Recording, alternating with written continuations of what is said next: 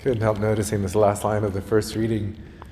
What has grown old has become obsolete and is close to disappearing. It's great when it's your birthday and you're getting older, becoming more and more obsolete and disappearing.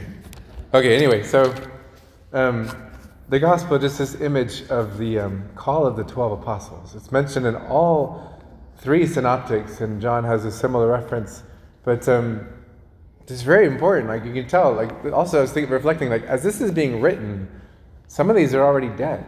Like James has already been martyred by the time this actual text is being written. So it was still really important to the early Christian community to list these people, to describe the way of Jesus working with positions and these offices, these roles that were to be fulfilled. And so you go through it, and just the names are important, the positions. Peter's always first. In every single version, Peter's always first. And the fact that we believe in one holy Catholic and what? Apostolic church, apostolic gathering, apostolic assembly, apostolic kingdom, meaning it's built on the apostles, on their faith.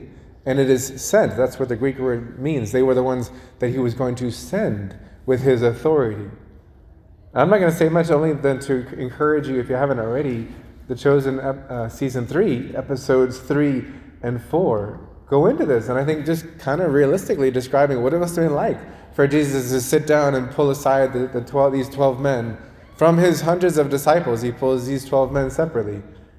And he is sending them, he's assigning them, he's giving them this role. In episode 3, I think one of them says, they're commenting, did we just get appointed? Did something just happen? And one of them says, I don't feel any different. And they have Jesus, the character, say, I don't need you to feel anything for you to do great things for my kingdom, or for me to do great things through you.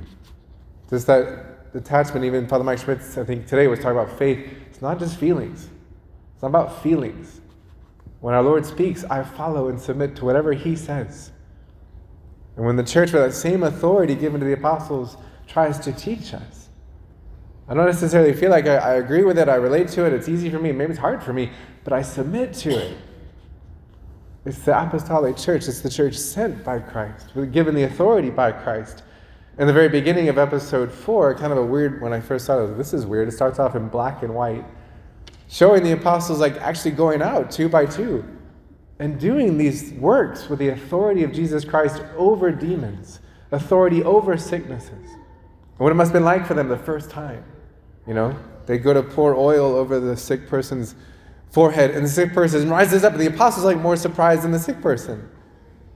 What it must have been like for them to realize what Jesus was doing through them. How hard it must have been for them to get over the stumbling block. That he would choose them to do his things, to extend his kingdom. Some of them who were getting older and becoming obsolete in their own eyes and disappearing. Whatever, he chooses who he chooses, and he sends them out. And each one of us share in that apostolic sending mission of the church, that authority of the church to some degree. Especially the teaching authority. As parents, as teachers, as role models, we simply ask the Holy Spirit to reawaken us to the apostolic church we've been given, the emphasis Jesus had when he gave authority to those first apostles and to those who would succeed them. That's why the bishop is the successor of the apostles. And may we ourselves be more devoted and more trusting and surrendering to the apostolic church sent with the authority in the name of Jesus Christ. Amen? Amen. Jesus, Mary, and Joseph, pray for us.